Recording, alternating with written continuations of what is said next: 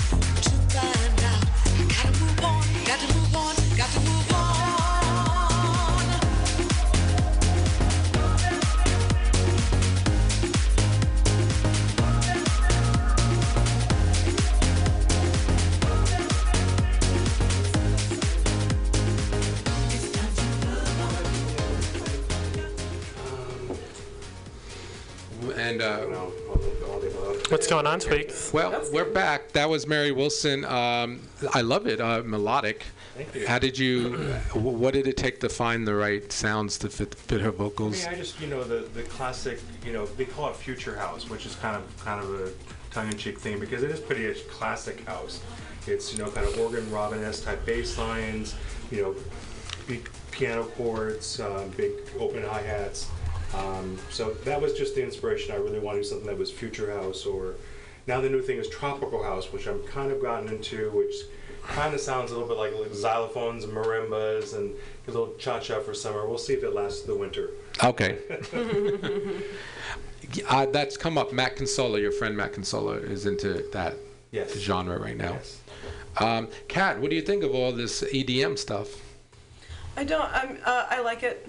I don't know what to say. Honestly, I just really like. For example, there's a band called Foxy Shazam, and they're like Detroit's answer to the darkness, and there's Eric Nally, who's the lead singer, just was on Macklemore's newest track, and glam rock is my favorite, and it's just not getting the respect that it deserves because everybody seems to really love EDM, but what I mean to say is like Eric Nally is on Macklemore's newest track. The track is awesome, and you go to Eric Nally's Facebook page and he's got like 2,000 followers, and he just performed on the VMAs. And I was just like, I don't know, it's a world that I don't really understand. I always feel like I've never liked what's popular. Like, the music that I grew up listening to was never what my friends ever wanted to listen to. And I took a lot of crap in high school for listening to Marilyn Manson, and a part of that came from growing up in, rural North Carolina. Oh, yeah, I can imagine. But, no, so that sucked. But, yeah, I mean, and even, like, when I was on The Voice, my style was not the most popular style. And so I feel like I'm just always like I like the unpopular rock and roll, and everybody's moving on without me. Well, to be fair, I think rock is more popular than the genre of than dance music. It's a small niche. It's a pretty small niche. Are you sure? Yeah.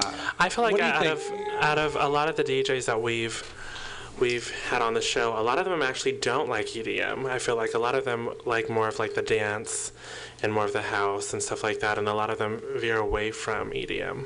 But see, it's all the same to me. I'm ignorant when it comes to that kind of music. Like any genre that doesn't involve a full band with a crazy singer. Yeah. And hot pants. Hot pants. Crunchy guitar, like my two favorites are Queen and David Bowie.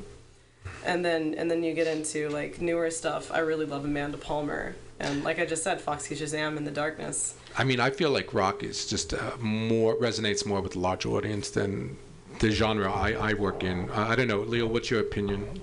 I don't know. I think that dance has always been a kind of something that's been considered second class. So it basically, when it started rising up and became pop music for a while, it's like, yay! It's back in it's not like disco, but it's which were like just kind of took over the the music scene. Yeah. But it became part of the mainstream vocabulary now. So I think that people, kids in particular, they can love rock. They can listen to dance for a while, especially on a Friday or Saturday night. No, there's nothing wrong with that. But if you think about, you were just saying rock is better for like a live audience, but in reality, a DJ can pack a room with 1,000 people, whereas a rock band struggles to pull 100 people in. And I don't know why, but that's what's going on. So there's definitely, right now, EDM is huge. And I'm not mad at it. I love to go to clubs and dance. That was a lie. That just came out, and that was a total lie. One of the reasons I love performing drag so much is that the audience is usually so susceptible to the kind of songs that I want to sing and do. Like I can go. I was in a cover band for like 8 years where we played like top 40s radio hits. And I was never able to sing the songs that I really want to sing, but like this weekend for Balançois, I'm going to be doing The Little Mermaid. Oh, fun! Yeah. I'm juiced. I'm so excited because I know that the audience, like, I saw, I don't remember which queen it was that did Poor Unfortunate Soul a couple weeks ago, and I was like, yes! But that's why I love performing drag so much, is that I've never have I felt so accepted for like what I want to do and who I am, and that's really beautiful. And that's a good venue. The Balançois has been packing it in on Sundays. Nice audience there. I've heard they've been getting packed. And so, since you're doing, what song are you doing from Little Mermaid? Oh my goodness. Part of Your World. Yes. I'm so excited. Maybe there is something the matter with me. I just Why? can't imagine a world that makes such wonderful things could be bad. My heart is touched now, Kat. That was beautiful. I can't wait. Let's go from The Little Mermaid to St. Elmo's Fire. Yes, this one I'm so very excited interested in. Now, wasn't St. Elmo's Fire really big, like poppy song It back? was it was 30 years ago actually. It was #1 for like 3 or 4 weeks. It's contemporary. I want to say AC. Yeah. I can't even remember the name of the original band, to be honest. It was. It was actually, I really kind of tried to deprogram that out of my head. Yeah, it was that Jason's that long ago. And this is kind of like my classic sound, which I kind of try to get away from because it's a little bit too kind of like fast and energetic. But they said, you do that sound, that anthemic dance sound so well, can you just give us a remix, because we need it for the package. Everyone's trying to do the really, really cool stuff, and you know how to make a pop anthem. So is it based on the original? Yeah, it is. So I think we're talking about the love theme from St. Elmo's Fire, which was from David Foster in 1986. Does that sound right? Correct. Now I know that because as a DJ on the Dinner Dance Cruises, I actually had somebody request that a couple months ago. As painful as it was, I played it. Let's just give a listening audience a sample of what the original sounds like. Here goes. So good. Love it. Is it playing? Oh. The love theme, St. Elmo's Fire. Turn up the volume, DJ.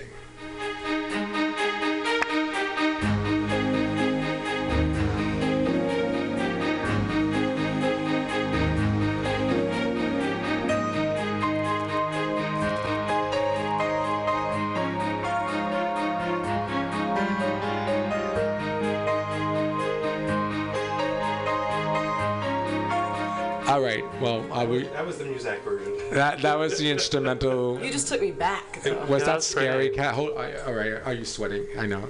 We don't have any water. That was shocking. That's going way back to the depths of the 80s for me. Yeah. I'm sweating. My mom just gave birth to me. Oh, Lord have mercy. That was not the song that the new one's based on. But it's the song we needed. Yeah, it's the song we needed for this moment right now. Let's play your version. Your emotion version. Here it goes.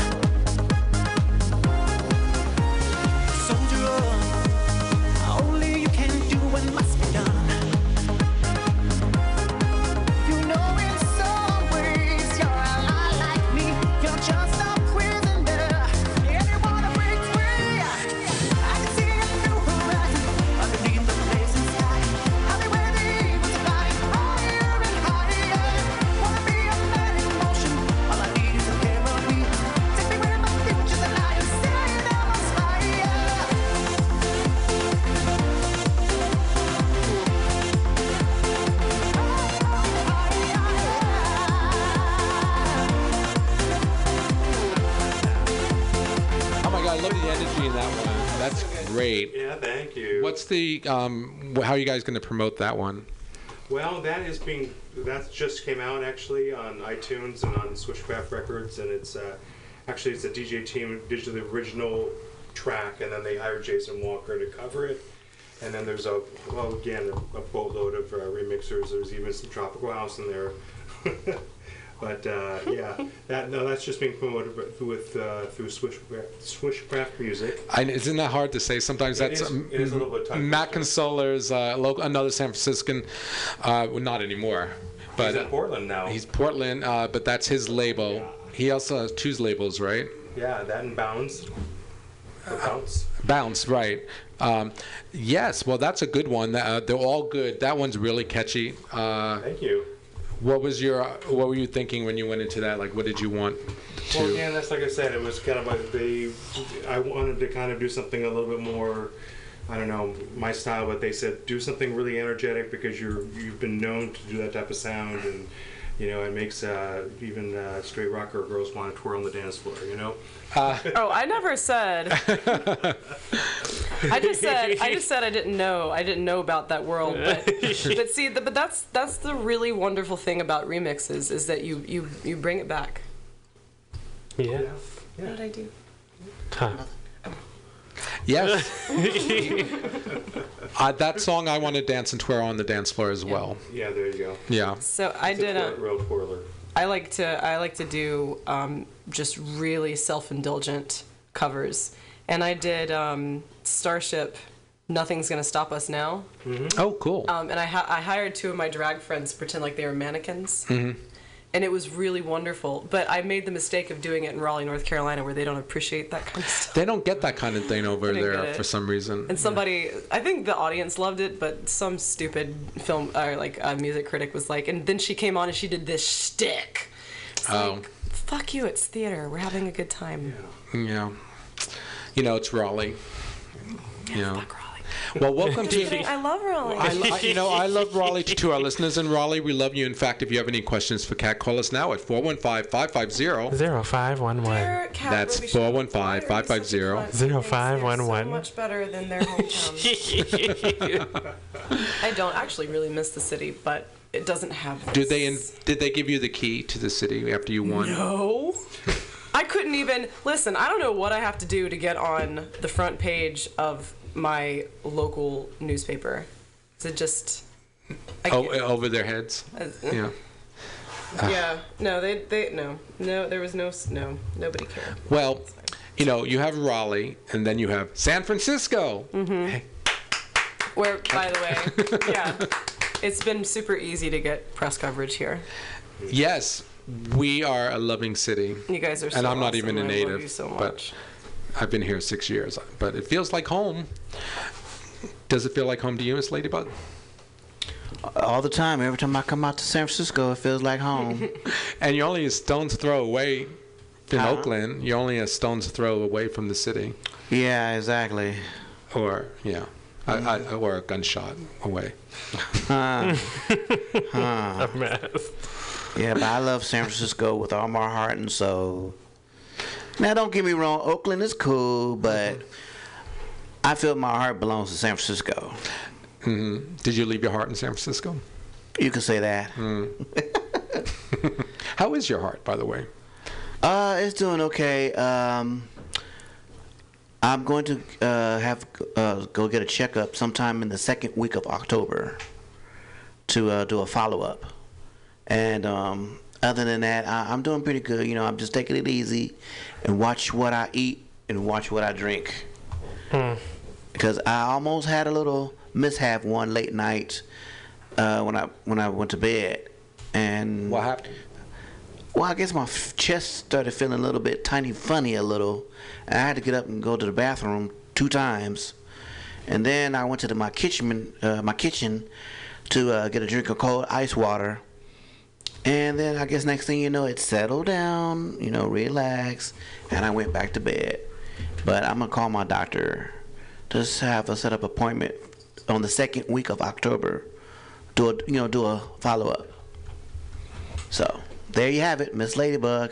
Well, honey, you take care of your body. Oh, I will. In San Francisco,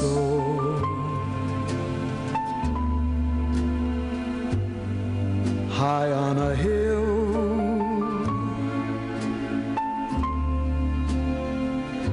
it calls to me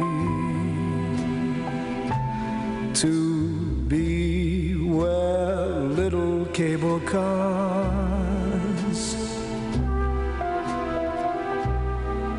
climb halfway to the stars. The morning fog may chill the air. All right, folks, we're back. House of Pride. Pearl, how you doing, honey? My love. Fabulous. And yourself? Doing well. We're wrapping things up now. Wonderful. Well, we want to thank Miss Christina Ladybug Gilmore for coming. Thanks, girl. Thank you for having me again. Always. You're like one of our regular girls now. Well, you might as well say that. I'm honored. We have the fabulous Leo Frappier in the house. Thank you for having me. Yes, always. Yes, it's fabulous to see you again, and I think I'm seeing you Saturday, right? Okay. See you then. Just showing that up. Okay. Come back anytime, Leo. I know you're super busy, but you have, as indicated by your list of releases, all of them are fabulous, and I'm sure we're going to start seeing some of them on Billboard magazine charting on the dance charts. Yeah. One that we didn't play is already like number 26 on the Billboard. Which one is that? That is... Let the Joy Rise? No, Was That All It Was? Yes, let's talk. Disco featuring Debbie Holiday. So when we were in Silicon Valley Pride, House of Pride, Debbie came over after the main stage and talked to us, and we played that song. That's an amazing song. It's a cool song. It's a cool song, and it's shooting up the charts, and I think we'll go out with that. That's fabulous. Sure. Yeah. And so, Kat, let's talk, before we wind up, let's talk about your cabaret show. Yes. So it's September 25th, and it's at a super secret speakeasy. You'll find out the location when you buy a ticket. How do you buy a ticket? God, how do you buy a ticket? Let's buy one right now. So you can go to misfitcabaret.eventbrite.com, and then it's password protected because it's pretty elitist. And the password is Sally Bowles, undercase, one word. Did you just say Sally Balls? Sally Bowles. Oh, Bowles. The main character from Cabaret. Yes. Yeah. It's pretty damn decadent. We have champagne service, tea and crumpets and shit. And Eliza Rickman's going to be performing. I'm going to be doing a frickin' Broadway medley that you guys have never heard. We've got burlesque, we've got violin, we've got glockenspiel, Glockenspiel. Come on, Glockenspiel. We have rhinestones covered in blood. I really hope that you guys can be there. Again, it's September 25th. September 25th, but go. I tried to get online real quick, and you have to repeat it again because that's a lot to take in. It is. Misfits Cabaret. Okay. Misfit. Can you spell Cabaret. it phonetically like the other one? Or do you have a pencil? Because I can't spell things in my brain. Yes, here. Okay. Here, pass the pen. Do I have some? And the back side of that card you can write on. Okay. Okay, So, folks, listen up. Here we go. listen, because it's going to be really fun.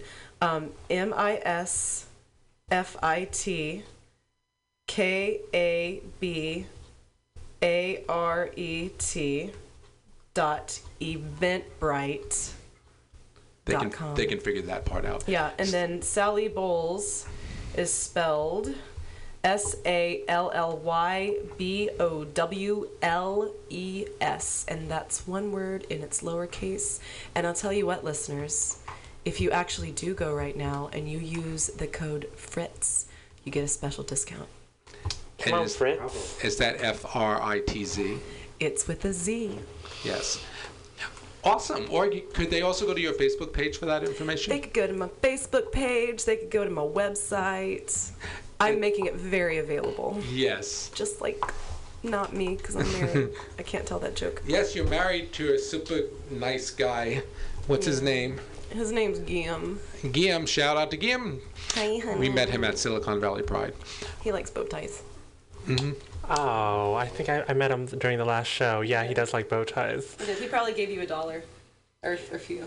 Maybe. Yeah, he likes to give dollars. I like dollars.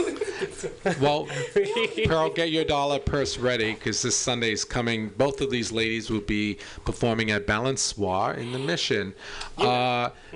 Yes, well, great. We want to bring in our last guest who was stuck in traffic, by the way, Pearl Tees.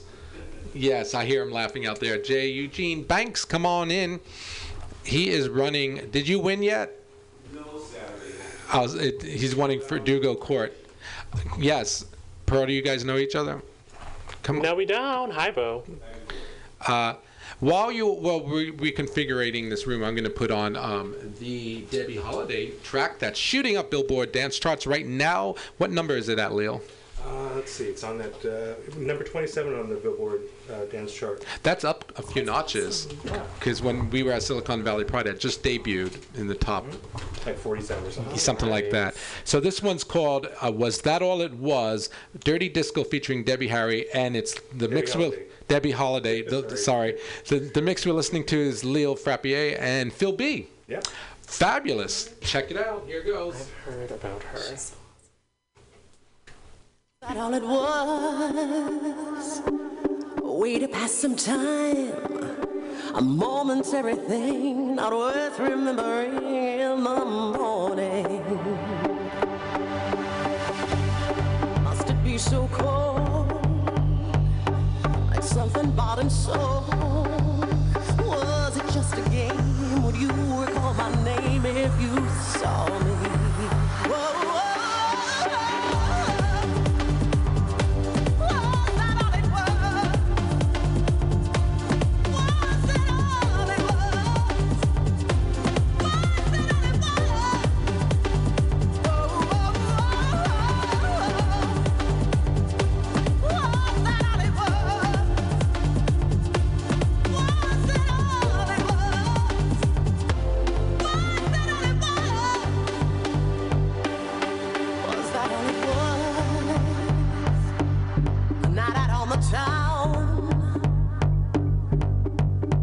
Exercise of will and what you needed feel. Did you use me? Was that all it was? When you closed the door, passion left behind, out of sight and out of mind, gone forever. Whoa, whoa, whoa. Was that all it was? Was it all it was?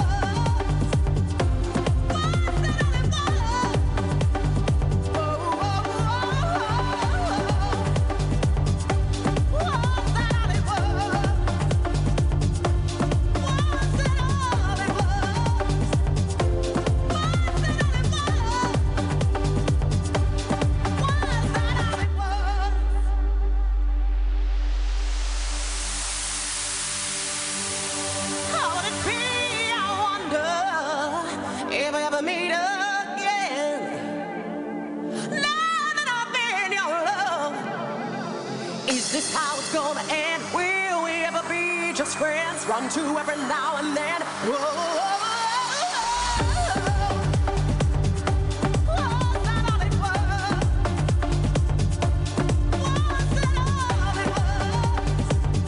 All right, we're back. We're wrapping things up. We have one late comer, Pearl. All right, let's go ahead and introduce him, sweet. Well, now, what does J stand for?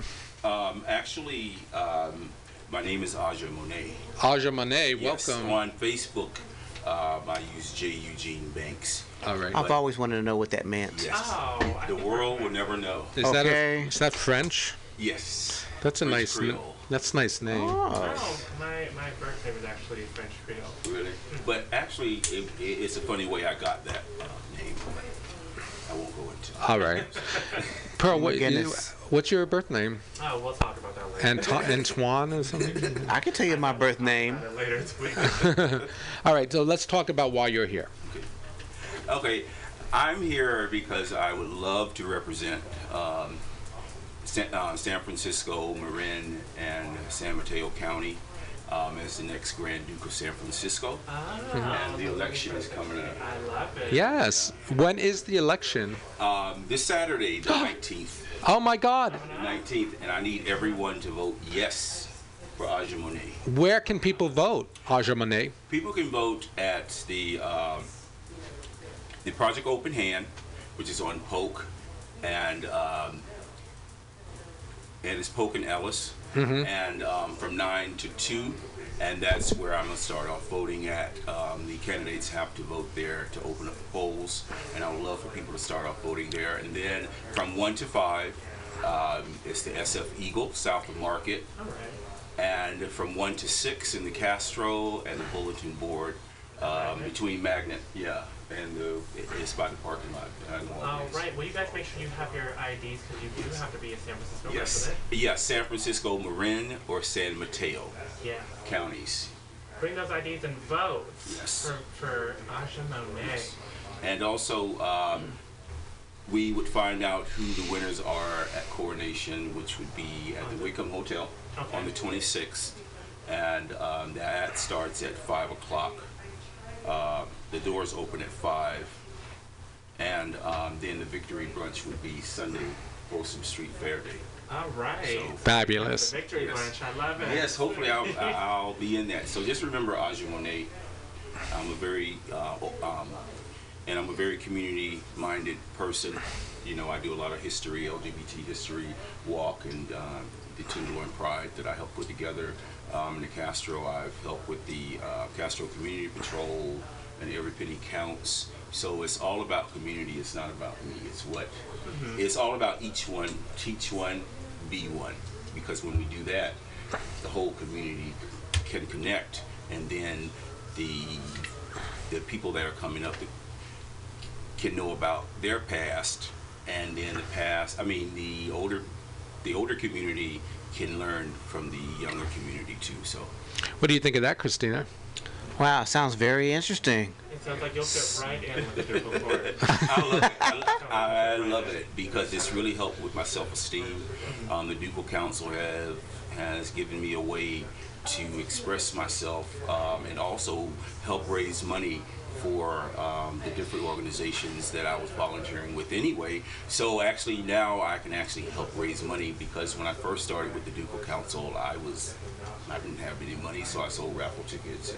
I started doing numbers like Lou Rawls and stuff like that when I first started with the Ducal Council, and now I just want to just inspire people and just let them know that all because of whatever situation that you're in, you don't have to be ho-hum. Get out there and do something and make a positive impact on humanity.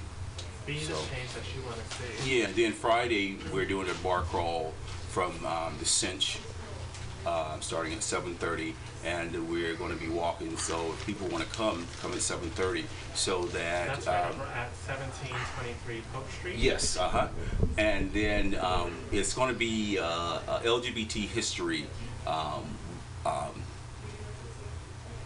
it's also going to be a walk also where we tell about different things that used to be where the bars and then we'll go to the Encore on California. Oh, I love Encore. Yeah, Karaoke Lounge. I love it. And then Divas that's on Post. Alexis Miranda, she manages there. She was an Empress something years. No, nah, that history right there in the Tenderloin area. Then on Charlie's, and then we'll hit OMG for Galilea's birthday. That's gonna be one big thing. Wow, yeah, that's what I'm saying. Oh Yeah. my gracious. That's a lot I'm of going to be in bed by 11. that's a lot of crawling going on up there.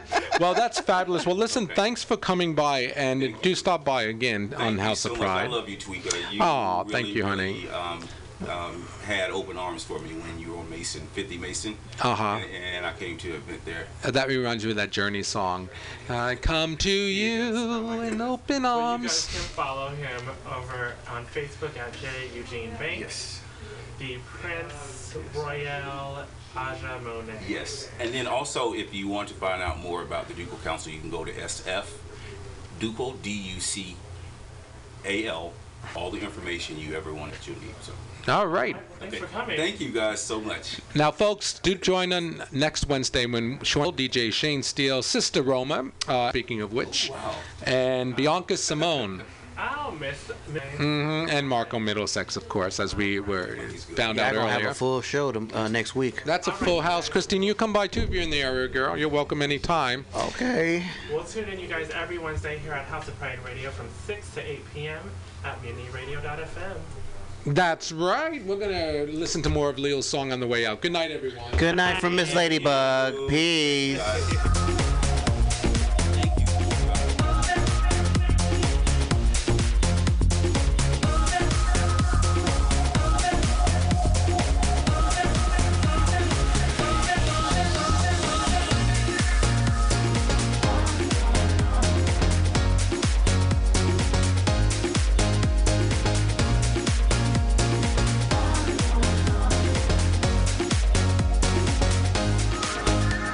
Set my feet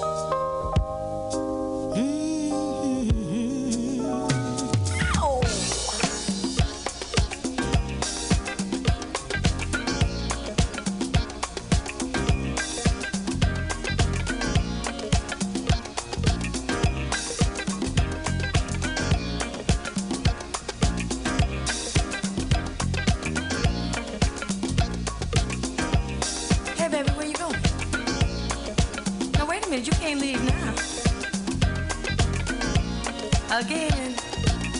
Now we've been through this before, and I'm tired. I'm tired. Sick and tired of the same old thing over and over.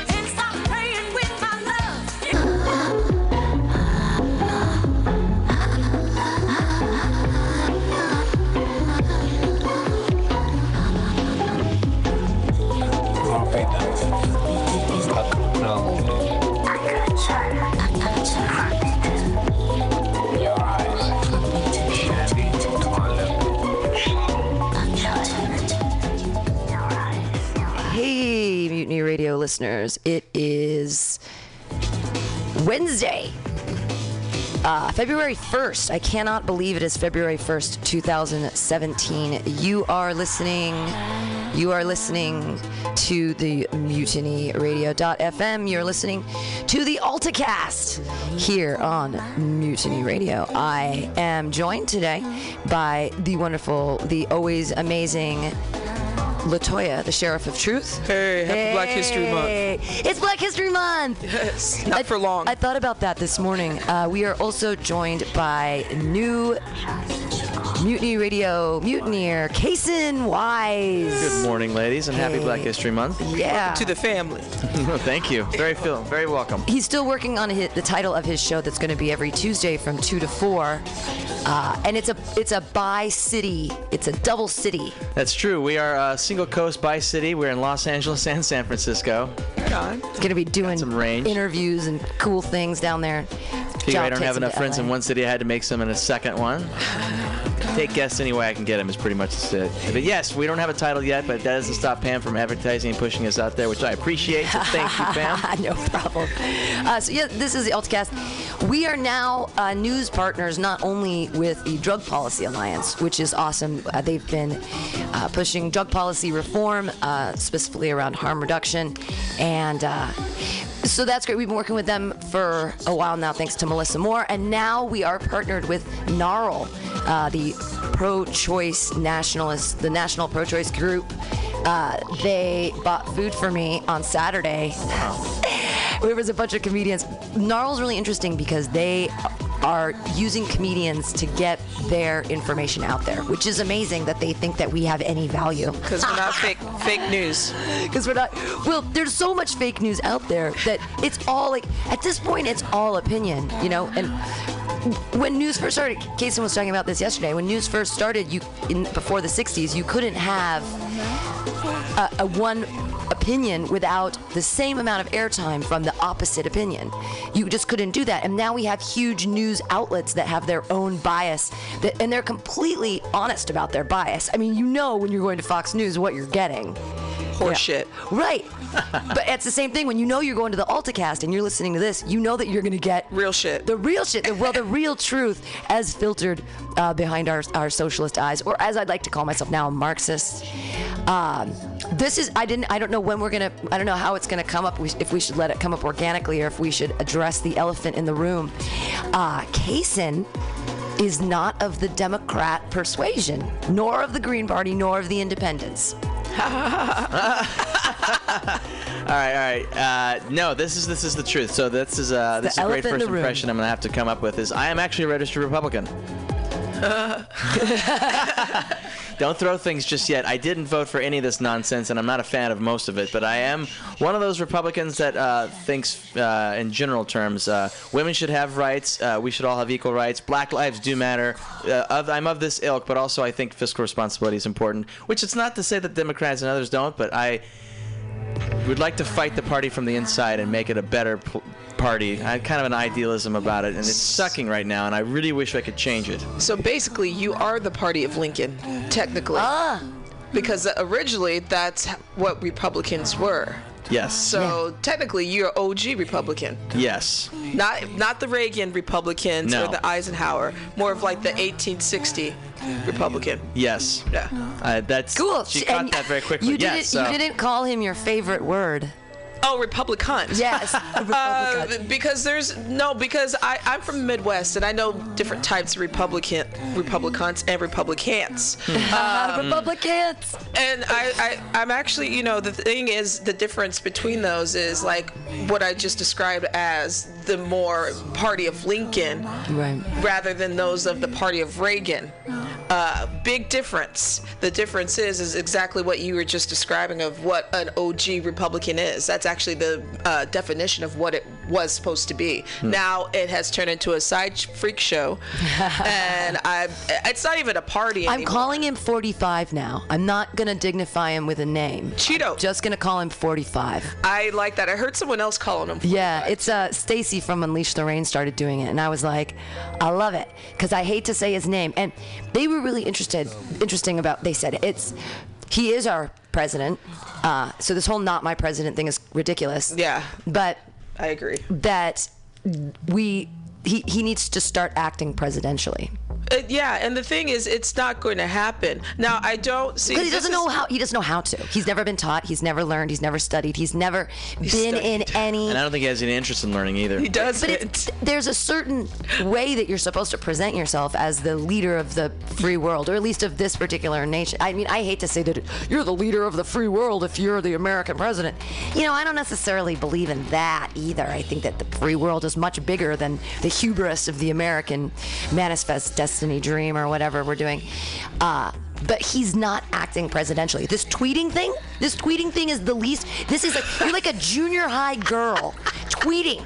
How is this? How can we put a gag order on the entire government and yet tweet everything out? It just seems so childish and bizarre to me. And it's becoming kind of routine. The press secretary was showing off tweets in his press conference a few days ago as like, is this news we should talk about? Like taking it seriously. It's crazy. This is the other in other weird Facebook news. Jonathan, he was in high school. He went to a really rich high school, Santa Monica High. He was bussed in from Inglewood, but he went to Santa Monica High, and there was the guy who was voted most likely to succeed, and he was a dick in high school. He is now like the guy that you see on the news. He's one of the press guys. He's a speechwriter, and he's this young guy. And Jonathan showed me yesterday, he's like, this guy was such a dick in high school. He was like, this guy was seriously like nobody, like he had one friend, and he was voted most likely to achieve or whatever because he was such a dick, and he was such like a hardcore. And now he's one of Trump's 45's main guys, and we saw him all over the news with the White House stuff, and Jonathan was like, of course. No. He has a small dick. I'm just gonna. I think most of the dudes in that whole administration have small dicks. And See, this is a legitimate news show. Yeah, it is. And the fact of the matter is just like, I think people need to get a little bit more upset, not with even just Trump, but his other lynchman. It's Bannon? Yeah, the Jew-hating, ugly, crater-faced son of a bitch. Who I believe is kind of the Cheney to his Bush, which is he's kind of a mastermind and the real one we should be looking at. Yeah, totally, the puppet. And Sessions, he's another terrible. Sessions as well, yes. All of them are good and terrible. And I didn't know Pence called his wife mother. Oh my God. Do you know how Norman Bates of that is? I mean, Norman Bates, the character in Psycho, would call his mother because he was in love with his mother. Well, and when there's just a little, I didn't know that. Really, he calls her mother. Huh? He calls his wife mother. Oh God! Well, because it's the mother of the children. There's a thing like that they do. There's an old movie or whatever where they call the mom wife mother. because it's somehow, I don't know, maybe because back in the oldie days you had a mistress that you slept with, and that was the sexy one, and the other one that just had the babies was the mother, and so you just called them mother. Oh my God, it's like another way of identifying women as what they are used for or can be used for. Like, you are just mother material. Exactly. Right, yeah. How do they just? You don't need to make up any material about these guys. Sometimes they can just talk, and you can have such great stuff come out of their mouth. And by great, I mean horrible. It's so scary. So let's get into our first one here. This is from the Drug Policy Alliance. Yay, drugs. Drugs. This came out this morning, press release from the Drug Policy Alliance. Senate Judiciary votes to advance nightmare Jeff Sessions as Attorney General. It's terrible. In the actual headline. In quotations, yeah. But this is also, we're getting it from the Drug Policy Alliance, so the word a little bit skewed. But on the cover of the Drug Policy Alliance website right now, they have a link button that you can immediately contact your senator. So please, please, please go to Drug Policy Alliance at drugpolicy.org and click on that so that you can talk to your senator right away and say, this is not okay. Party line vote with no Dems in support. Nomination now heads to Senate floor for final vote. DPA, Sessions is a disaster for drug policy and criminal justice reform. Today, the Senate Judiciary Committee voted to advance the nomination of Jeff Sessions for Attorney General of the United States. The vote was 11-9, with no Democrats supporting the nominee. The nomination will now go to the Senate floor for a full and final vote. Jeff Sessions is a disaster for drug policy and criminal justice reform, said Bill Piper, Senior Director for Drug Policy Alliance's Office of National Affairs. He is a nightmare for medical marijuana patients and will destroy families and communities by amplifying the mass incarceration crisis. And don't you feel like we just finally started talking about the mass incarceration crisis as a whole? It was on Netflix, which shapes all of our lives, and that 13 thing, and now there's a follow-up to the 13 with Oprah, and people are finally starting to realize that the draconian drug laws of the 70s were put in place specifically for the industrial machine that eats people, the industrial. We were actually, even during the debates or what have you, we were talking about the heroin epidemic that is going on, like in the light of white, rural, and suburban communities. So for those who voted for Trump, who have other relatives that have a drug addiction, this is going to affect them as well. It's going to roll back. We've just recently had some drug policy reform in the ways of harm reduction. And this, we were talking about this has come about because suddenly the epidemic is white.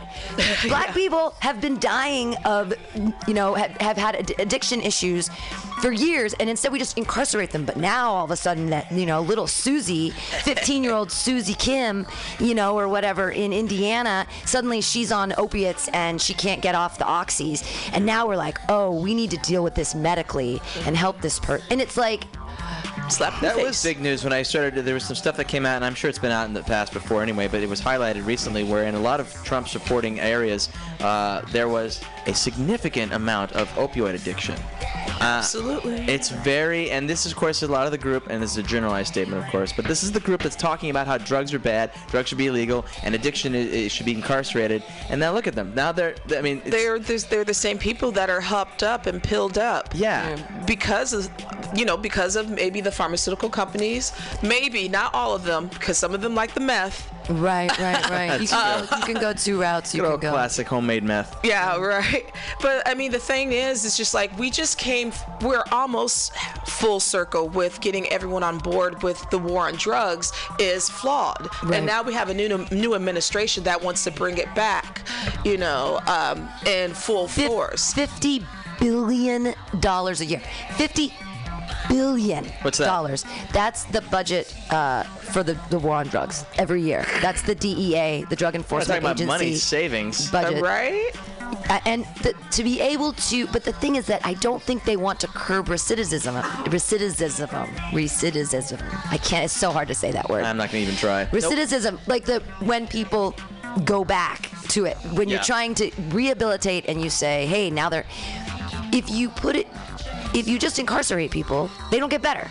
No, they get the scarlet letter. But drug addiction, this is like a problem that we've created because we don't have the mental health services to be able to service people. I mean, and this all goes back, for me, it seems so simple and it's so hard for me to understand, but it goes back to abortion.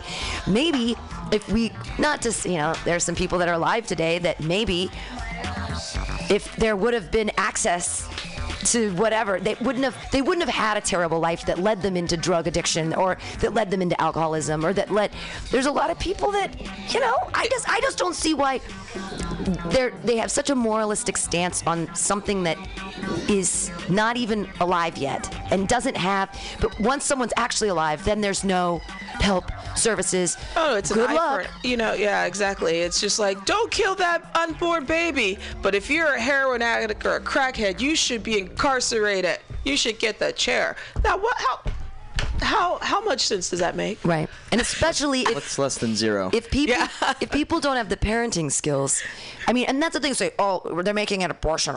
It's like, how about if we think about parenting skills and teaching kids how to be in education. It all goes back to that word. If you teach your young girls that their self-esteem doesn't have to be balanced upon crazy horny. That's the thing, is that girls aren't ready to have sex when boys are ready to have sex, and guys are going to push girls into sex, and girls who have different issues and self-esteem issues because of whatever's perpetuated by our society want boys to like them. So if they're suddenly told, well, I'm not going to like you if you don't have sex with me, they're going to be like, well, I want him to love me. And then I used to teach high school, and I had a student who she was in my class, and she got pregnant on purpose because she said, no one's ever loved me. My mom didn't love me. My dad didn't love me. I'm going to have a baby because this baby is going to love me. Oh. And I said, you're 16 years old. Don't do this. And then she did. She went out and got pregnant, and she changed classrooms. She wasn't in my classroom anymore. She was in the special mommy classroom, and, where they raise their kids in school or whatever with each other. And I was like, but she had enough wherewithal to point to it and say, no one's ever loved me. I want something to love me. I'm going to have a baby. And I'm like, what? Well, I mean, this boils down to where, like, a lot of people like to talk about fiscal responsibility, but you can't have that if you have, a broken home. Your parents are uneducated because of the fact of economically they were set to fail. Right. As well. It's like a domino or a snowball effect, basically, of why people end up in the situations going on to, the 16-year-old having the child and how about her upbringing? Right, she had a crappy upbringing. Yeah, it goes to that, and you could be as poor as dirt and have a broken home, as well as wealthy as fuck and still have a broken home, right, and end up into these situations because it boils down to education, and it boils down to also economics, but the basic things that people don't get at home because maybe the parents weren't in the house because of addiction, or they had to work all the time, right, or the wealthy family was always at work all the time, or just didn't give a fuck. Right.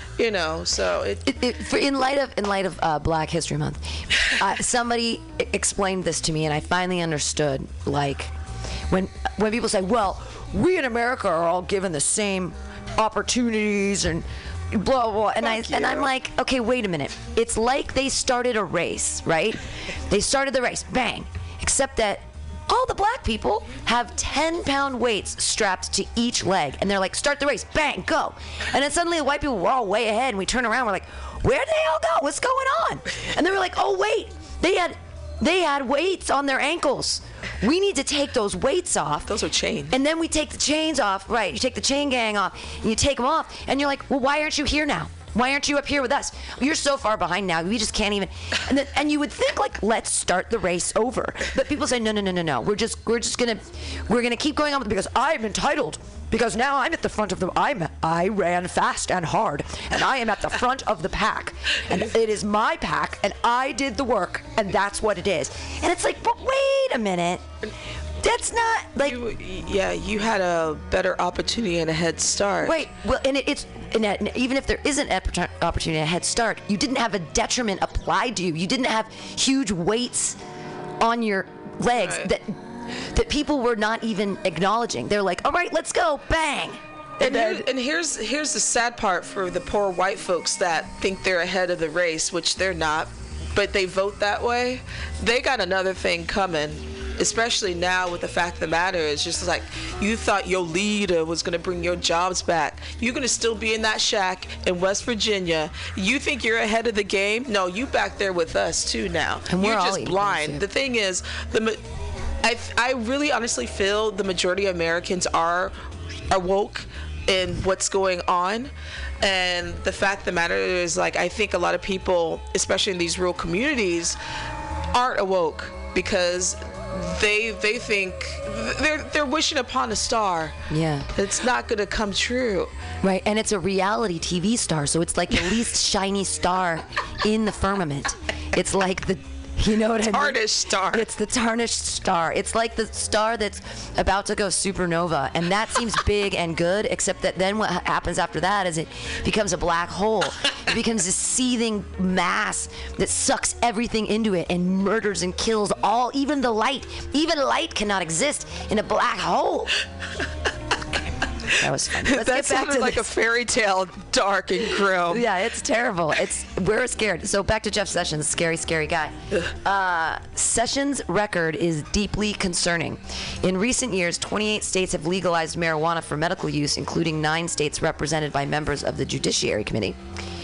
And an additional 16 states, including 6 states represented by members of the Judiciary Committee, have legalized CBD oils and non-psychotropic components of marijuana that have shown effectiveness in managing epileptic seizures that afflict children.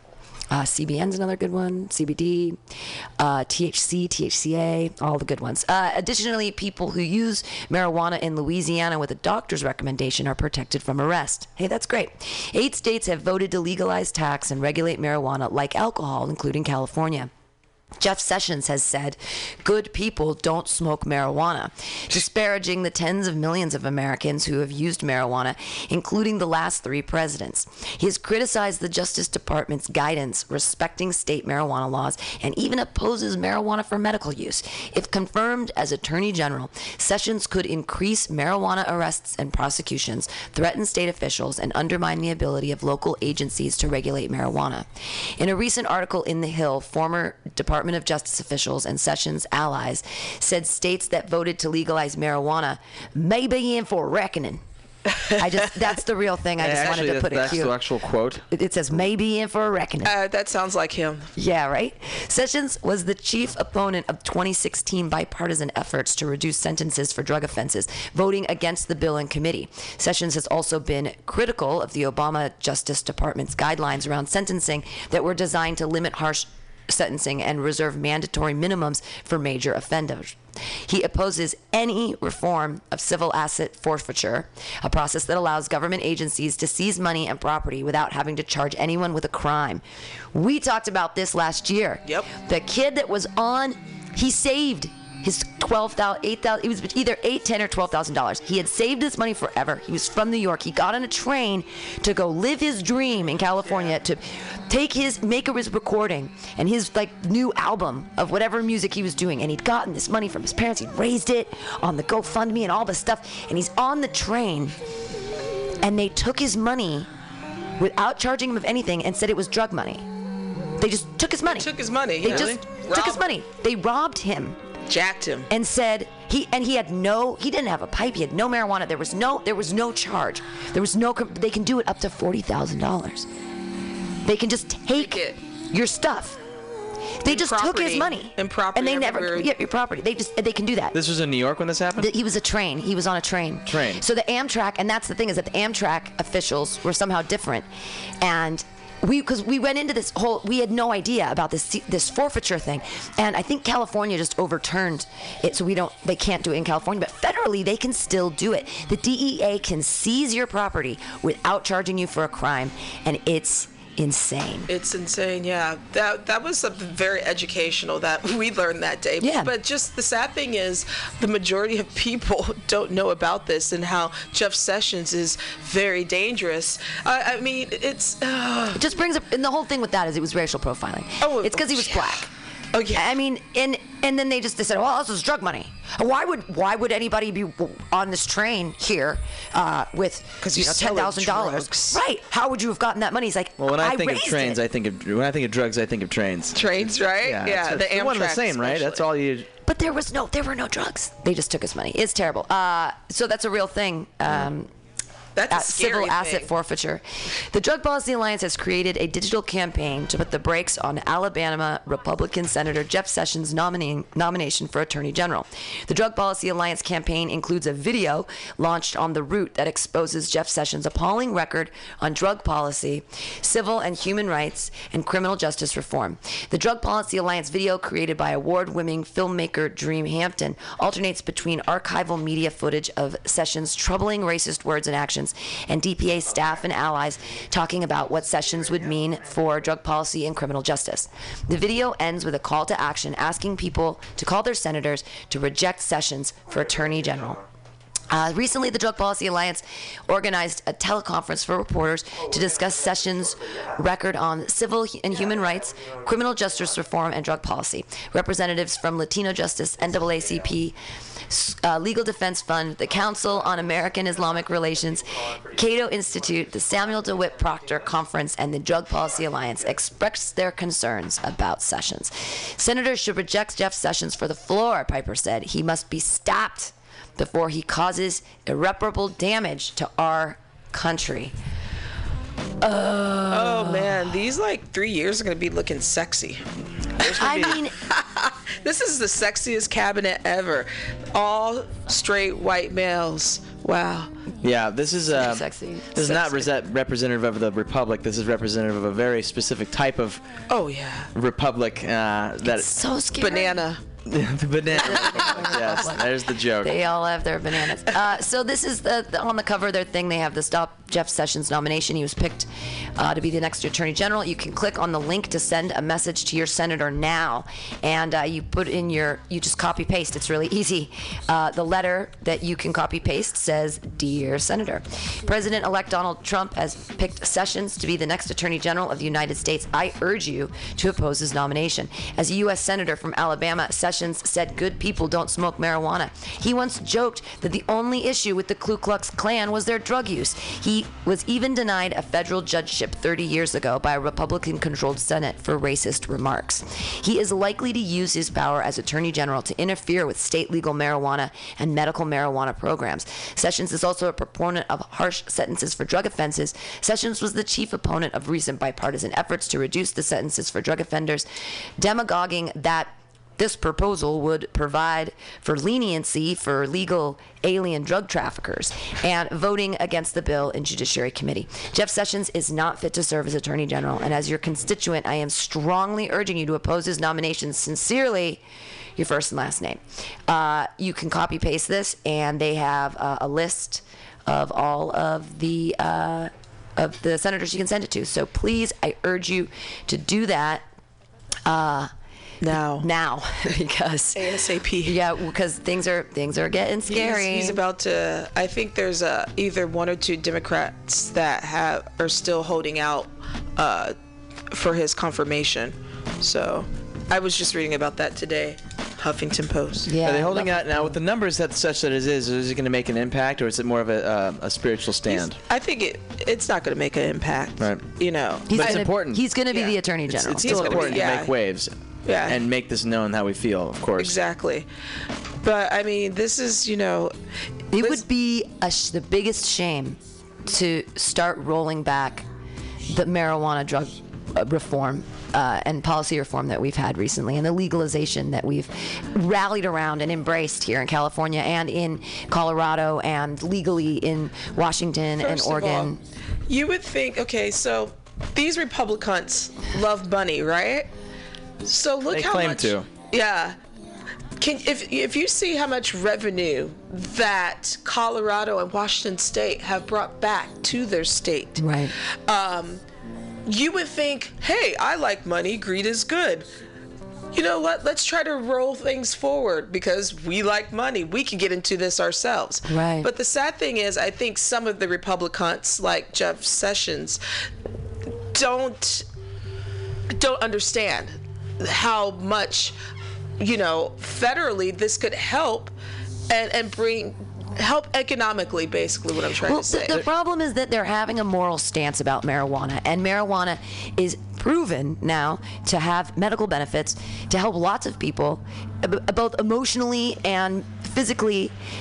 Alcohol is the devil, and yet it is so legal. Yeah, that's absolute truth. And on the Republican side, especially the new Republicans or the ones of late, there's been a co-opt by the religious right and such that it becomes a moral conversation instead of a fiscal conversation, which, yes, you would win that conversation. Those who win on the side of the money that can be made should win and can win every single time. But you're right, it ends up being a moral problem. And yes, alcohol has the greatest PR in the world. What marijuana probably needs is some great commercials. Let's get it. Right. There you go. Let's get them a good PR team and let's get the word During out. the Super Bowl. Something other than Cheech and Chong would be great. Yes. Something other than Cheech and Chong, because what we've done is we've dumbed down and we've said marijuana users are stupid. And here's the thing. And anti-authority. If I'm anti-authority. Yeah, sure, but if marijuana makes you dumb, then I shouldn't have 2 master's degrees. Like, how is it possible? You should be a spokesperson. Right. I mean, come on. I shouldn't be able to know the fact of the difference between right and wrong if I'm such a pothead. No. That's Right. just me. No, Well, like Reefer Madness, but that's what Reefer Madness said. All the propaganda that went in the 30s because William Randolph Hearst had cotton farms instead of hemp farms, and the hemp breaker just had the hemp breaker just came out with its patent, and it was going to be widely released so that people could make hemp more usable. It used to be really difficult to take hemp and turn it into rope and turn it into other things, but this new machine in the 30s, it was great. And so the people that had money in timber and in cotton said, wait a minute, we don't want a competing, and DuPont came out with all that nylon rope, and they were like, we don't want hemp spandex. The ships should all be on nylon rope now. They should never do hemp again. We could have had all hemp ropes. We could have natural. It all boils down to a Betamax versus VHS sort of situation, Right. political side of the business side, and then it became, the conversation was marketed as morality. Right. Morality, as well as the end of Prohibition. Anheuser-Busch also was part of the campaign during the 1930s to be part of the whole... To villainize. Booze, yes, we know. Exactly. And Who's plus good, they used weed the whole racial stamp tax, I believe, for Mexican people, saying that they were the ones that were bringing it in. Right. So that goes back to the 30s. If I'm such a stoner, why do I know that? Why do you know all the facts? You keep bringing facts to the table. I don't understand. We've been talking about marijuana for the last 3 years. Like, I mean, all the way from like when it's Speaking of. in the very first medical journals, actually in the very first written, recorded things of humanity. It was the Chinese. There were these 4 books of medicine, and the Chinese wrote them. And they talk about medicine. They talk about medical marijuana. This is 4,000 years ago. This is one of our first recorded texts. And they talk about marijuana usage. The Indians have been using, and that's even the wrong India. Indigenous. The Indians from India have been using it for 4,000 years. They use cow pee to keep the bugs away. They don't use pesticides, and it's all natural, awesome. They have a drink called Bang, which is this weird like yogurt lassi thing with weed in it. It's awesome. They've been using it medicinally in for Africa, thousands hashish. of years. Yeah. I mean, here in the Americas as well. And then we can even talk about in the Americas here, the coca leaf. Right. That's right. another subject, though. We won't get into that. Well, and now I've had coca tea from one of my friends went to Colombia, and she came back and she brought me a box of coca tea, and that stuff was amazing. It was like way better than coffee. It was way better than caffeine, and it was like, you steep your coca leaves in your water. I don't know if it was illegal for her to bring back, but boy was it good. And it wasn't like I'm high on cocaine. It was like really, really good coffee. Yeah. It's I think the fact of the matter is just like we've said this over and over again, that there's just too much money in these pharmaceutical companies and lobbying, and I think that. And the oil business, petrochemical, they're all one and the same. I feel like the petrochemical companies and the pharmaceutical companies, they're deriving like these fake medicines from science, which is, I mean, I just don't think that we can solve everything. Don't use that word. It's a dirty word. Science. Yeah, quit bringing science into this. You can't do that around here. I feel like what is it about how they've changed us as a people. They haven't changed us. No, they have, because when did we start believing that if you take a pill it will make it better? Was it when advertising was invented? Was it like turn of the century? I think there was good intentions in that. I think a lot of study was done on things that started from plants, like and then we just decided to mass manufacture them. And then, of course, yes, then money got involved. And while that could also be a positive inside and make more medicines for us, it of course was then taken over by those that just were rich and greedy. And then now it's been taken advantage of, and yes, now you have the drug companies that are today, which is a downside of capitalism, giving all the power to a very few. Right. Well, the thing is that we wouldn't even need some of our drugs if we don't live our lifestyles the way we do, like all of our blood pressure medication. Yeah, I we could fix a lot of this with like diet and exercise. Right, diabetes. Thank you. Simple shit. Right.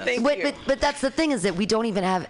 Not everybody has access to good food. I mean, or education. Or on education on it's good set up food. that way. Yes, McDonald's is $1.49. Why not? Why go there? Why would I want to get a leafy greens and some some stuff at the grocery store that costs me $7? And I can just go to the. If I can just get it for $1.49. They put those places in poor communities for a reason, to set people up, as well as they put those places in suburbs, may I say. Yes, no, it's true. Because you cannot get away from an Olive Garden, a McDonald's, or Applebee's for sure in the suburbs. It's very telling when you go to a grocery store and you see that the soda, a 2-liter soda is 99 cents, but a bottle of water is $1.45. Isn't that amazing?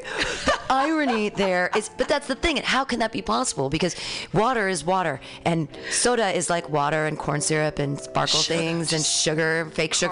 Crap. Like, I mean, every once in maybe once every 2 months I'll have a Mexican Coke. You know what I mean? That's real sugar. With real sugar. Nice treat. Nice treat. But our bodies are not meant. We're never designed to take in these many false products. I honestly, I have kidney issues, and I attribute my kidney issues to the massive amounts of Diet Coke I drank in my 20s. I went to Costco once a week, and I got myself a flat of Diet Coke. I got 24 Diet Cokes, and I would go through those in a week. Nice. A flat of Diet Coke, and it was 6 days and sometimes 7, but it was never 8. I drank Diet Coke instead of water.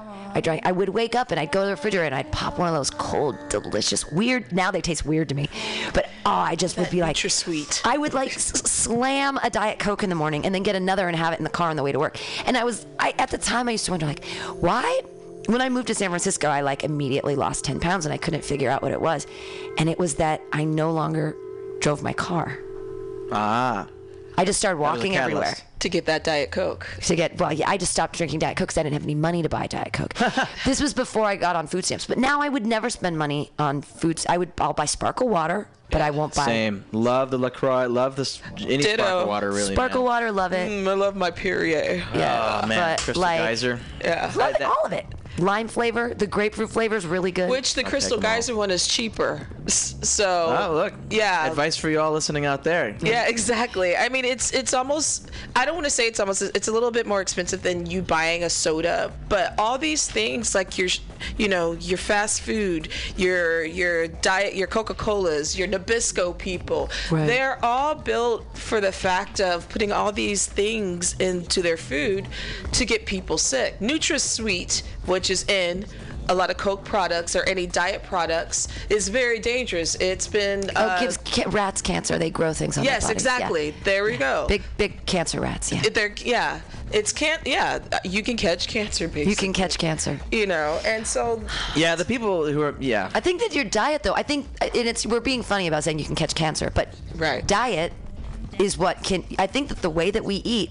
'Cause I've always wondered, doesn't it seem like everyone's dying of cancer? Doesn't it seem like everyone's getting cancer? Just this week, I found out 2 people that I'm acquainted with that they're like, yeah, one of them has stage 4 bladder cancer and the other has stage something, breast cancer. And I was like, this week, what is going on with the cancer? Yeah. I just feel like when did this?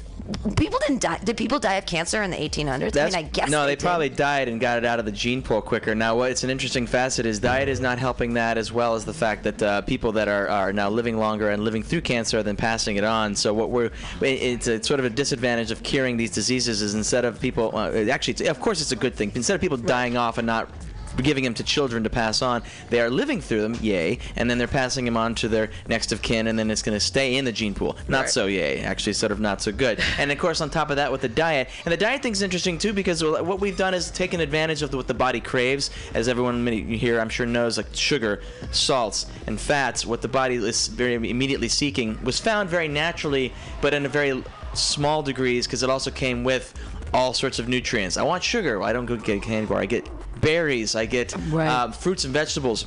I don't need. I'm craving fat. Well, I don't go after a thing with a thing of butter. I go after maybe animals and meat or protein or avocados or things that have fats in them naturally that come with so much more that gave you. And I crave salt. Well, you don't just eat salt, or you don't just drink something salty and sweet all at once and that's it. You had something that had salt in it, electrolytes in it, and with it came 90% of that item, fruits, vegetables, etc., were good for you. But now that we've sort of isolated the things we're craving, just the salt, sugar, and fats, and now we have a thing called a Twinkie. Right. You're getting all that you crave, and none of what's supposed to come with it is supposed to naturally balance out in nature. Right. And we teach our children that it's okay to eat this every day. Every day. It isn't like... And no one has any interest, especially those that are selling it, in telling you not to eat it, because they're just buying it, so why would we want to stop that? Right. And when they sell these single serving, it makes me crazy when I see kids with a bag of chips, and I'm like, that's a 2.5 serving bag of chips. I know. Especially if they're like a toddler. I see 3-year-olds with a big ass thing, and I'm like, children, the most formative years. Right. Yeah. I saw a child drinking a orange Fanta, and I walked by the parent, and I was like, that's not orange juice. No. It's I would even go farther and say the juice is a bigger issue too. Juice has become a problem. Juices, because it's just sugar. I'm a big fan of juice over soda, don't get me wrong, but it's still very much sugar.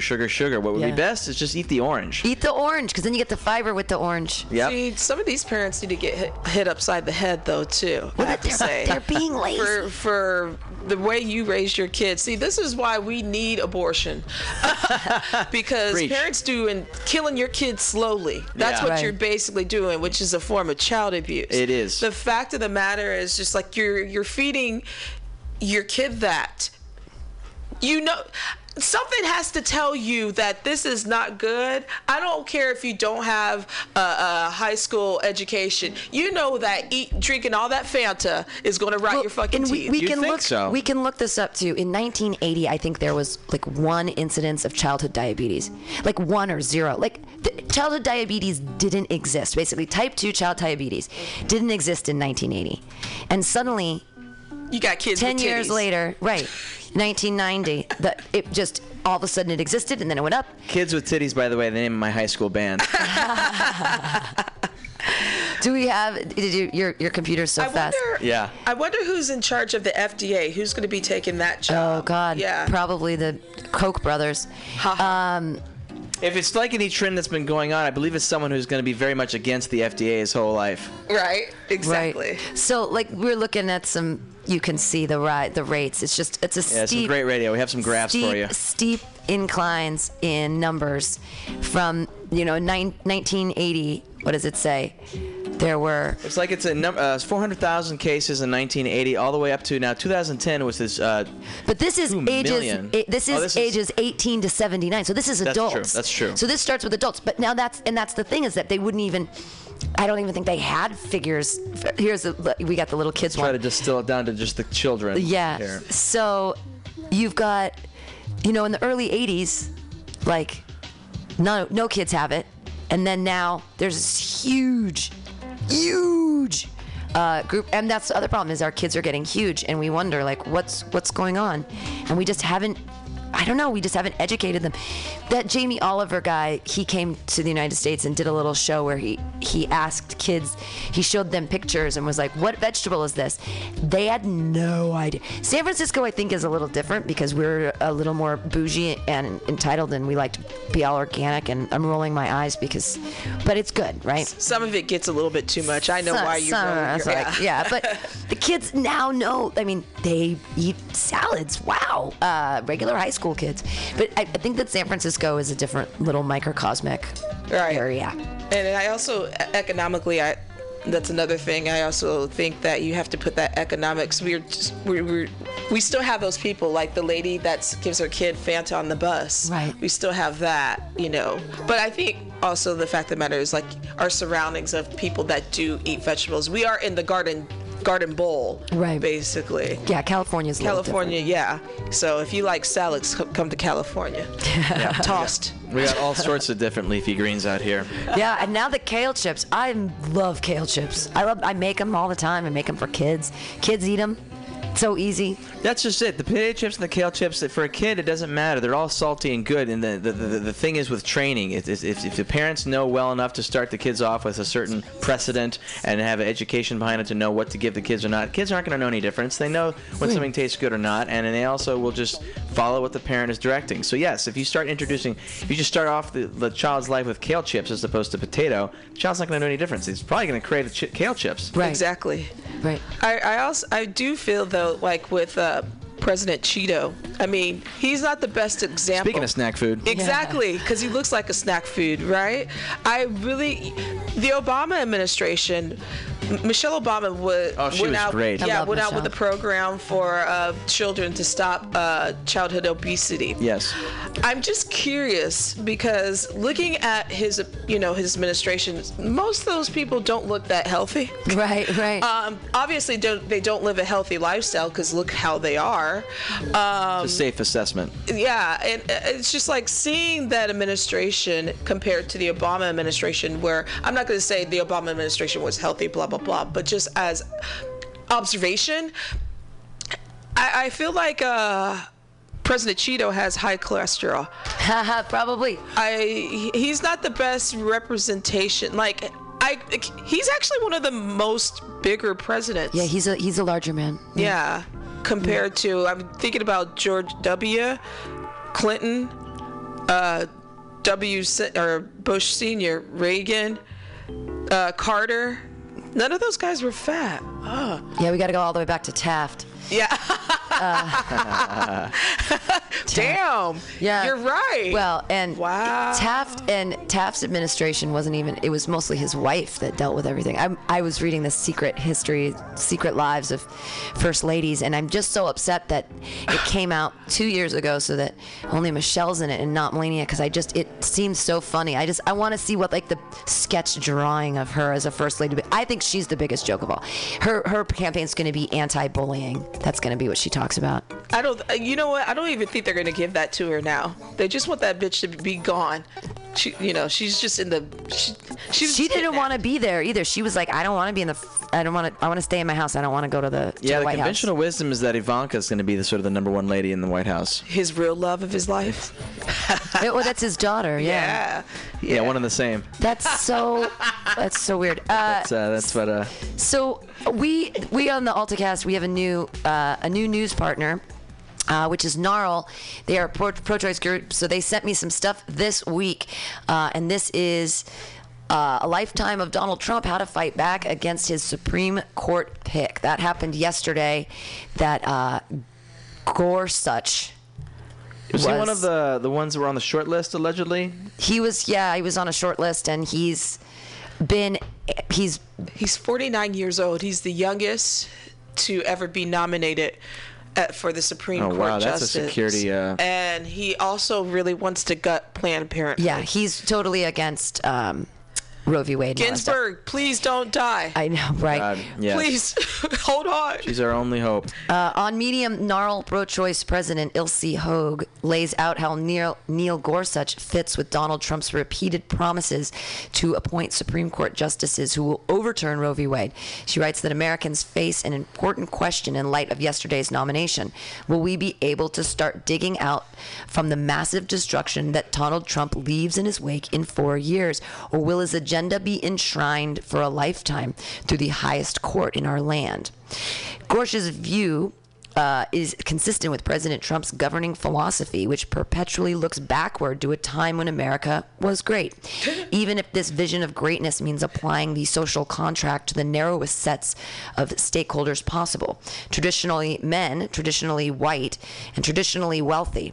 What this philosophy does not do is incorporate the basic values of the framers: freedom, equality, and the right to self-determination, which, if they couldn't fully imagine the scope of the constituency that their founding document would aspire to protect. A lifetime of Donald Trump, how to fight back against his Supreme Court pick. This was written yesterday. President Donald Trump has laid his cards squarely on the table. He's already started to make good on his odious campaign promises, from banning Muslims from entering our country to building a wall on our southern border, to denying women across the world life-saving information regarding their reproductive health care. And that's all just in the first week. Tonight, he announced his nominee for the Supreme Court. With this announcement, we face a question as Americans.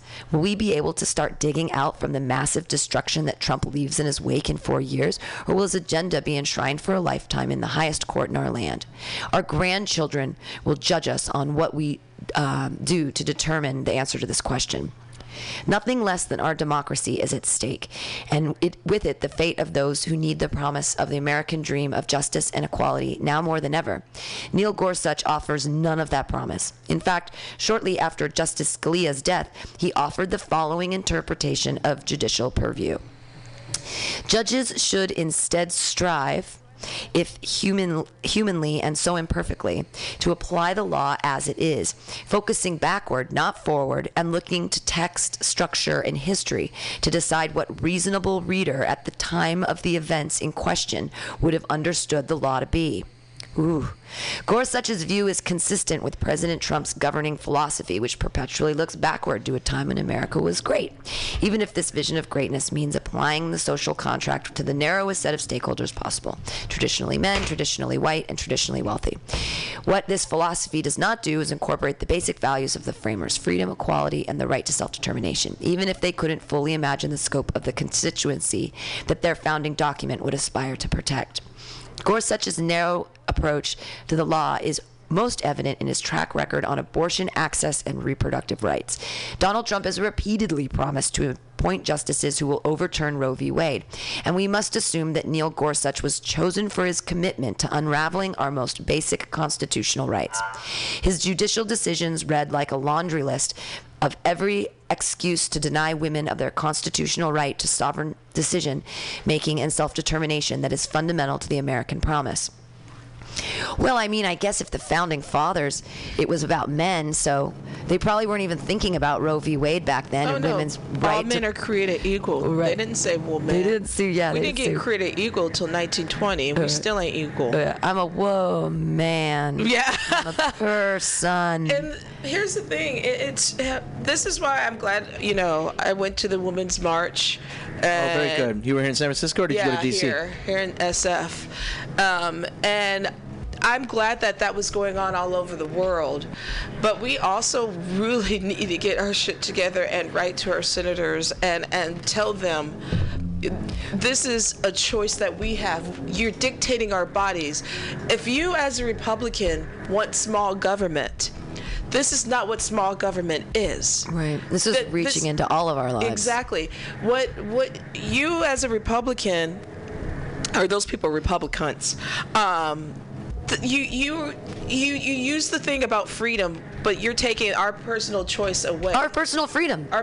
Freedom. I have a joke about it, but I can't have a kid. I mean, I can have a kid, but I shouldn't have a kid. And it would be irresponsible for me to have a kid, both fiscally and emotionally, for everyone involved. Yeah. For me, for the kid, for my boyfriend, for our living situation, for San Francisco as a whole, for the happiness of all involved. California. I should not have children for the happiness of my favorite bars and my bartenders getting in trouble.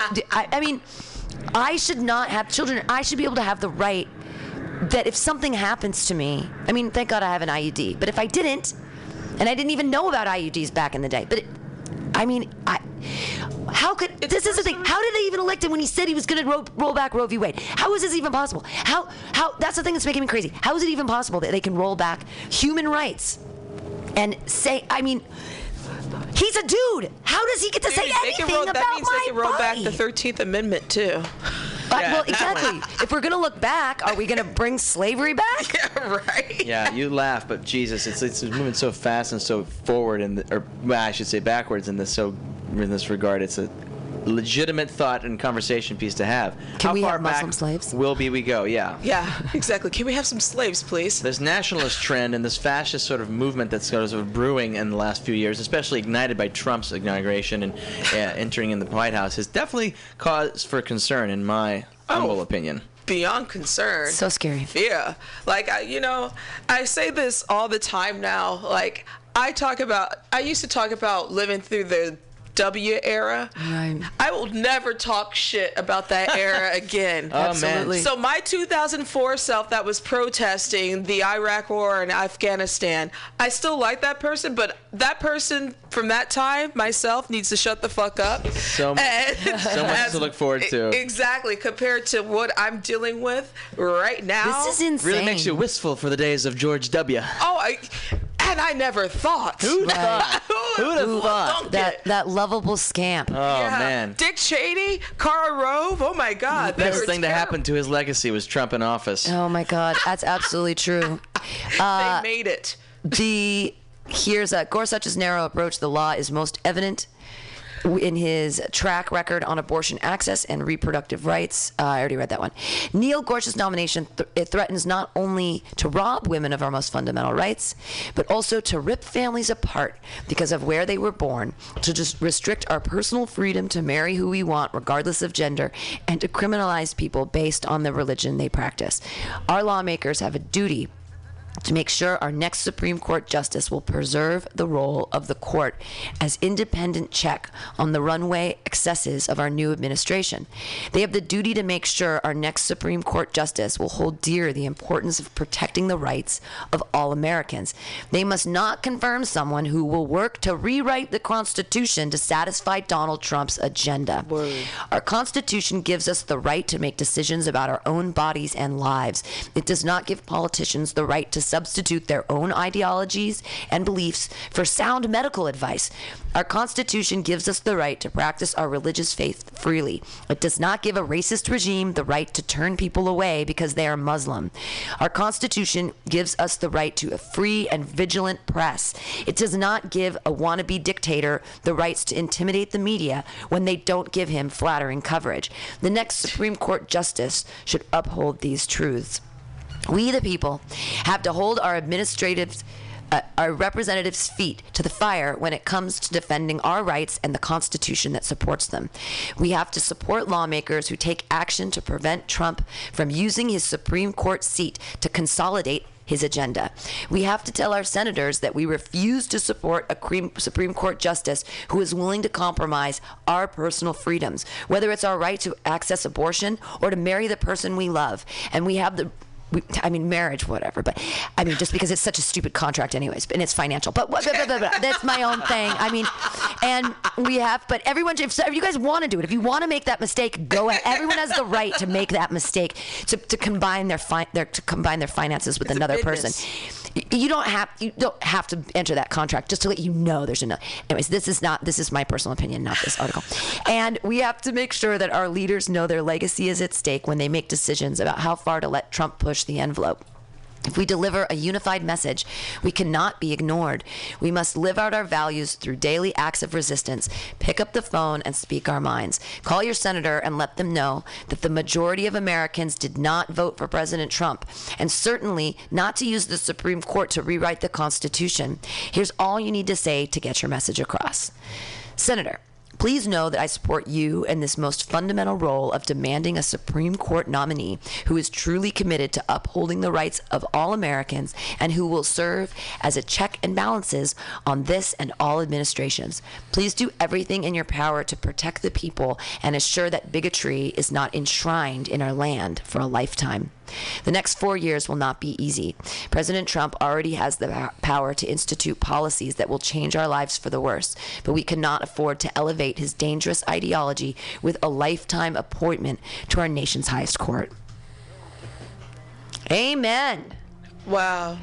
The fact of the matter is, I do appreciate that people all over the world are paying attention, especially what happened this past weekend with the whole ban. Oh, right. You know, it's so funny. It was just like, I was reading in Huffington Post today, they were talking to Trump supporters in a small town in West Virginia, and they were talking about, well, I don't understand why so many people are against this. You know, some of them are terrorists. This whole thing about, you know, protecting us from these countries, in which, by the way, all those countries that were selected did not have one terrorist act here. And we have not had a terrorist act by any of those countries since 1975. Wow. Oh, by the way, the guys that flew the plane on 9/11, they're from Saudi Arabia. And that country's good to go. Yeah, exactly. You know why? A lot of oil, a lot of money. And a Trump Tower or two in there too, right? Yep. Oh, yeah. It's not suspicious at all. Oh, no. The thing is, some of these people aren't getting the big picture of how we're being conned into... This is a scary thing. It's the next 4 years, but the Supreme Court, if he's 49 years old, he's going to be on that till he's like 90. Forever. 50 years. The guy's going to be on there for 50 years. Unless someone gives him the Scalia. Yeah, right. A pillow to the face. God. Yeah, I said it. It's really scary. Now, here's the thing I don't understand. Why didn't Barack Obama get to do that in December? Because the It doesn't make sense to me though, because Democrats played by the rules. Republicans he's been in office for a week and a half, and he already has his appointment for the Supreme Court justice, where Obama was in for 8 years and he didn't get to do it. I'm so confused. Well, I think also, I mean. Yeah, he should have been allowed to. He should have been allowed to in December. He should have. This seat should have been filled. Merrick Garland, yes. Merrick Garland was the gentleman who, you know, he's very, what's the word I'm looking for both sides. Down the middle. Yeah, down the middle. That's fine with me. I was looking for the appropriate term, but I'm kind of stoned right now. But yeah, I mean, the thing is, you want someone that is down the middle, that is not party affiliated. Right. You know, that is for the people's best interests, not your personal interests. But we are talking about Cheeto here. Here's some things that happened after he announced it last night. There were some tweets. Anti-choice extremist group Operation Rescue applauds Trump's nomination of Gorsuch to the U.S. Supreme Court. In a statement, Operation Rescue said, "We want to express our thanks to President Trump for nominating a man of such stellar quality as Neil Gorsuch to the Supreme Court," said Operation Rescue President Troy Newman. "One of the reasons I endorsed Trump for president was because of the strong promises he made to pro-life leaders. Now, after less than 2 weeks in office, he is keeping those promises, and we are very encouraged. He has proved himself to be a man of his word, and we're looking forward to speedy hearings on Judge Gorsuch's nomination and urge the Senate to expedite his confirmation to the U.S. Supreme Court." Why is there a man in charge of that? Well, no, they're anti-abortion. They're anti-choice. But you would think at least a woman that was that could understand. Why is this white dude? Yeah. I mean, like, why is he the one that? Well, here's what he says. Operation Rescue's President Troy Newman has argued the biblical duty of a government rightly involves executing convicted murderers, including abortionists. That his goal is entirely to abolish abortion, and has blamed abortion for everything from the 9/11 terrorist attacks to AIDS. Wait, hold on. Sounds reasonable. Dude. He's blamed abortion for 9/11 and AIDS. Yeah. Are you serious? Yeah. Operation Rescue, President of the United States of America, thank you for Neil Gorsuch. You were a man of your word. That's what they tweeted yesterday. Anti-abortion activist Abby Johnson, great Supreme Court justice picks. The SCOTUS is what she wrote. Johnson is the founder of And Then There Were None, an anti-choice group that attempts to convince abortion clinic workers to leave their jobs. She has called anti-choice extremist Troy Newman her friend and has argued against hormonal birth control. Wow. Family Research Council President Tony Perkins tweeted, "Judge Gorsuch's record, especially on religious liberty, gives Americans every reason to believe he will make a fine Supreme Court." Oh yeah, very fine. Justice pick, SCOTUS pick. Students for Life Students for Life President Kirsten Hawkins, we are thrilled with Judge Neil Gorsuch's nomination, called for the Senate to take swift action to confirm. In a statement, she wrote, "We are thrilled with Judge Neil Gorsuch's nomination to the U.S. Supreme Court by President Trump, who is continuing to fulfill campaign promises at a breakneck speed. A strict constitutionalist and firm supporter of religious freedom and liberties dictated by the Founding Fathers, Judge Gorsuch is an excellent replacement for the late Justice Scalia, and one who has the potential to leave a powerful legacy. The Supreme Court was of great concern to voters this past November, and the Senate should take swift action to confirm Gorsuch to the High Court to ensure a full slate of justices.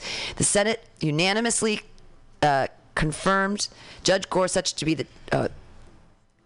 that's not true, because they haven't unanimously. Anyways, she's the president of Students for Life. So these are all just pro-life people saying how happy they are, which is awful. I don't understand women who are so... first of all, if you're a pro-lifer, the thing about being a pro-lifer is you never have to have one. You have that choice. And that's the problem I have with a lot of women that are like anti-abortion. You don't have to get one. You have that choice. Right, exactly. That's what we're trying to tell you. You never have to go through this. It's like a black person voting for the 13th Amendment. I would love to go back to slavery, because that's kind of what it sounds like. You know, the fact of the matter is just like, I would like to roll back the hands of time and have a choice of not having an abortion in a safe place. But who does that? That's the thing. Who does it help?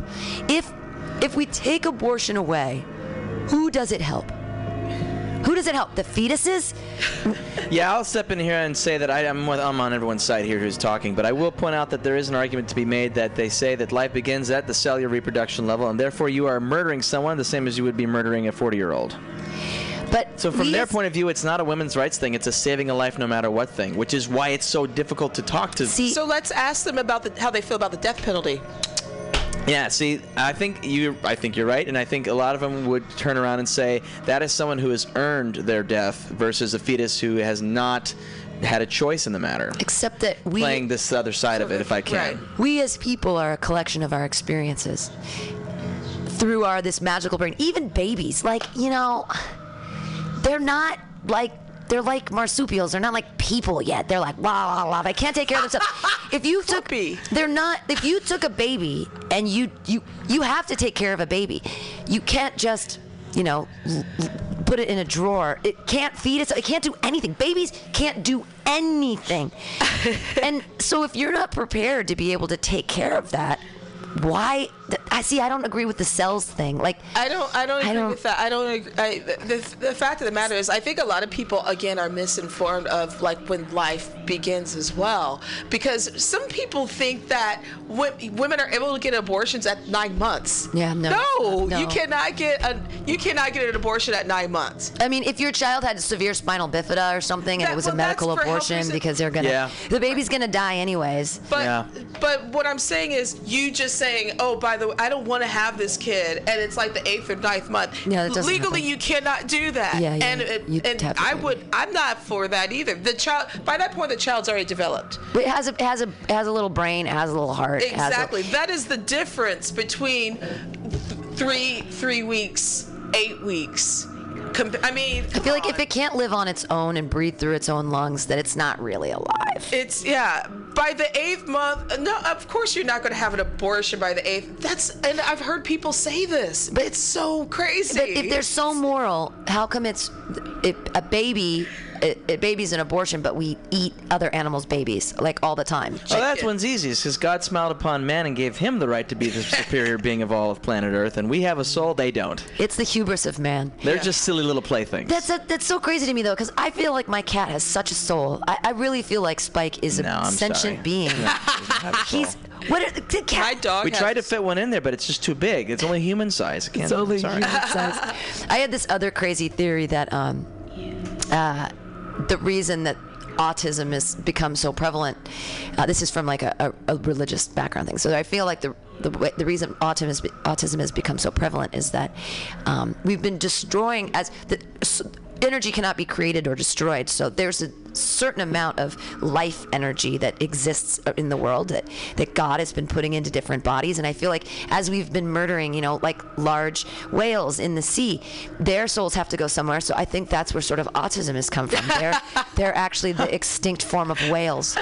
Or like there's like some strange bonobo monkeys or whatever that were exterminated in India or whatever. And I feel like maybe those are all they're spiritually coming back into our pool. They're spiritually coming back into our pool, and that's why we have such a research. That's why there's so many. I feel like that one's still a better alternative than Jim Carrey pushing the vaccination reason. I feel like I'm still more on board with yours than his. Oh, he says that vaccinations are the reason for autism. Yeah, he and Jenny McCarthy and a lot of people believe that the vaccination things, even though the reports on those years ago were shown to be disproven and biased by money. They're scientists. Well, but here's the thing. I mean, honestly, bringing back another plague like polio to kill a bunch of people isn't a terrible idea. I mean, we're really not that the world you got me is so being, far. Keep going. Not that the world is necessarily being overpopulated, but kind of it is. I think we're being overpopulated with more, American entitlement issues. And what's really going to stop? Like, we've solved AIDS. Dang it! Although it's like we need another epidemic. We need the plague. Don't say that. We need 2 million people to die. That. Like a clean house, right? We need to tidy up a bit. It's like Marie Kondo's The Magic of Tidying Up, except it's for people. Except it's for people. I don't want another epidemic. Some crazy it's gonna wipe out a lot. The rats are gonna bring a new plague. So I bet you're a clutter klutz, aren't you? No, is your closet kind of disorganized? Is scary, yo. That is like not wanting an epidemic. You must be disorganized. I do not want a fucking epidemic warfare, germ warfare. That is fucking scary as fuck. Of course. Well, you should talk to is China and India. They're the ones cranking out kids left and right. Right. Well, and they're starting to have entitlement issues as well, in that they want cars, they want their own burgeoning middle class, but there's so many of them. We're like, you can't be middle class like us. You can't. And they want all of our weird products that they're making, and we just need, I really think the answer is Americans feeling entitled to less, and the problem is that the children that we've been making feel entitled to more.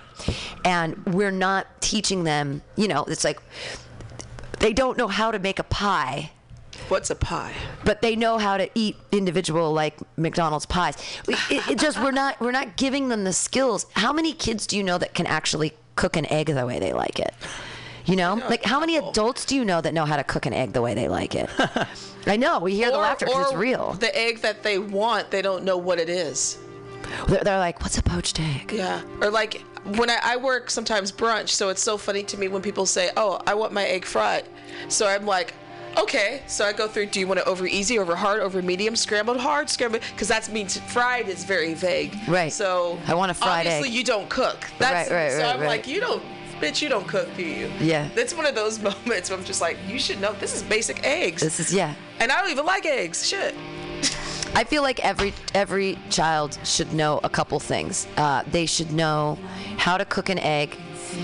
They should know how to boil water to make a hard-boiled egg or to make something. They should know how to safely deal with heat and protein.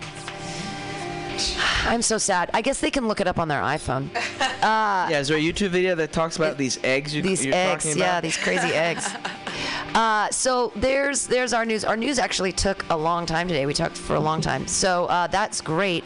You guys are listening to the AltaCast here on Mutiny Radio. It is Wednesday, the 1st, 2017, and I have the fear. I am so afraid.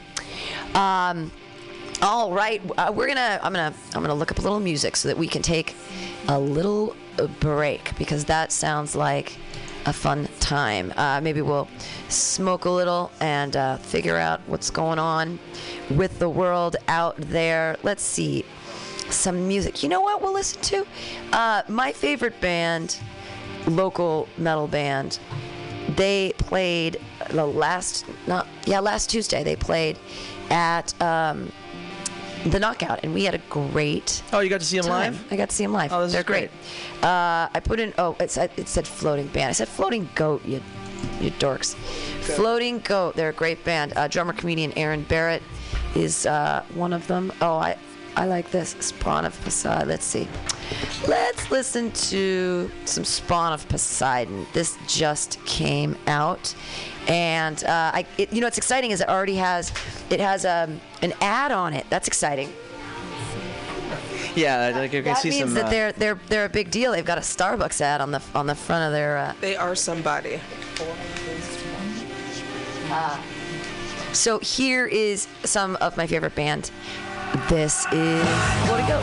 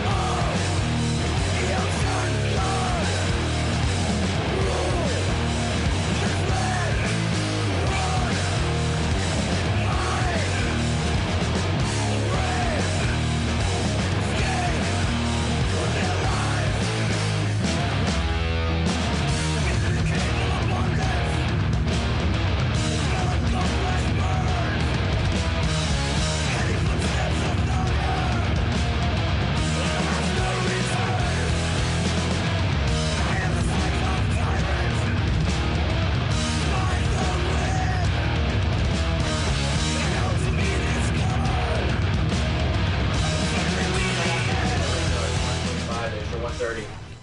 All right, we're back on the AltaCast. That was Floating Goat. They're my buddies. Their new album just came out. It's a double LP. It was just pressed. Super, super great. Love those guys. So we were just in here. We were eating some Pringles.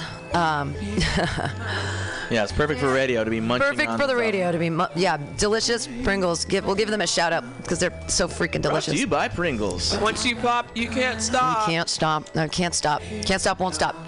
But Kaysen flies a lot for work, and I asked him, oh, well, with your frequent flyer miles, where do you go? What do you how much vacation time do you get? And then he said, I have the startup I worked for before had an unlimited vacation policy, which means that you get to decide how often and when often your vacation falls into place. That is insane. What? It's paid vacation though? Paid vacation.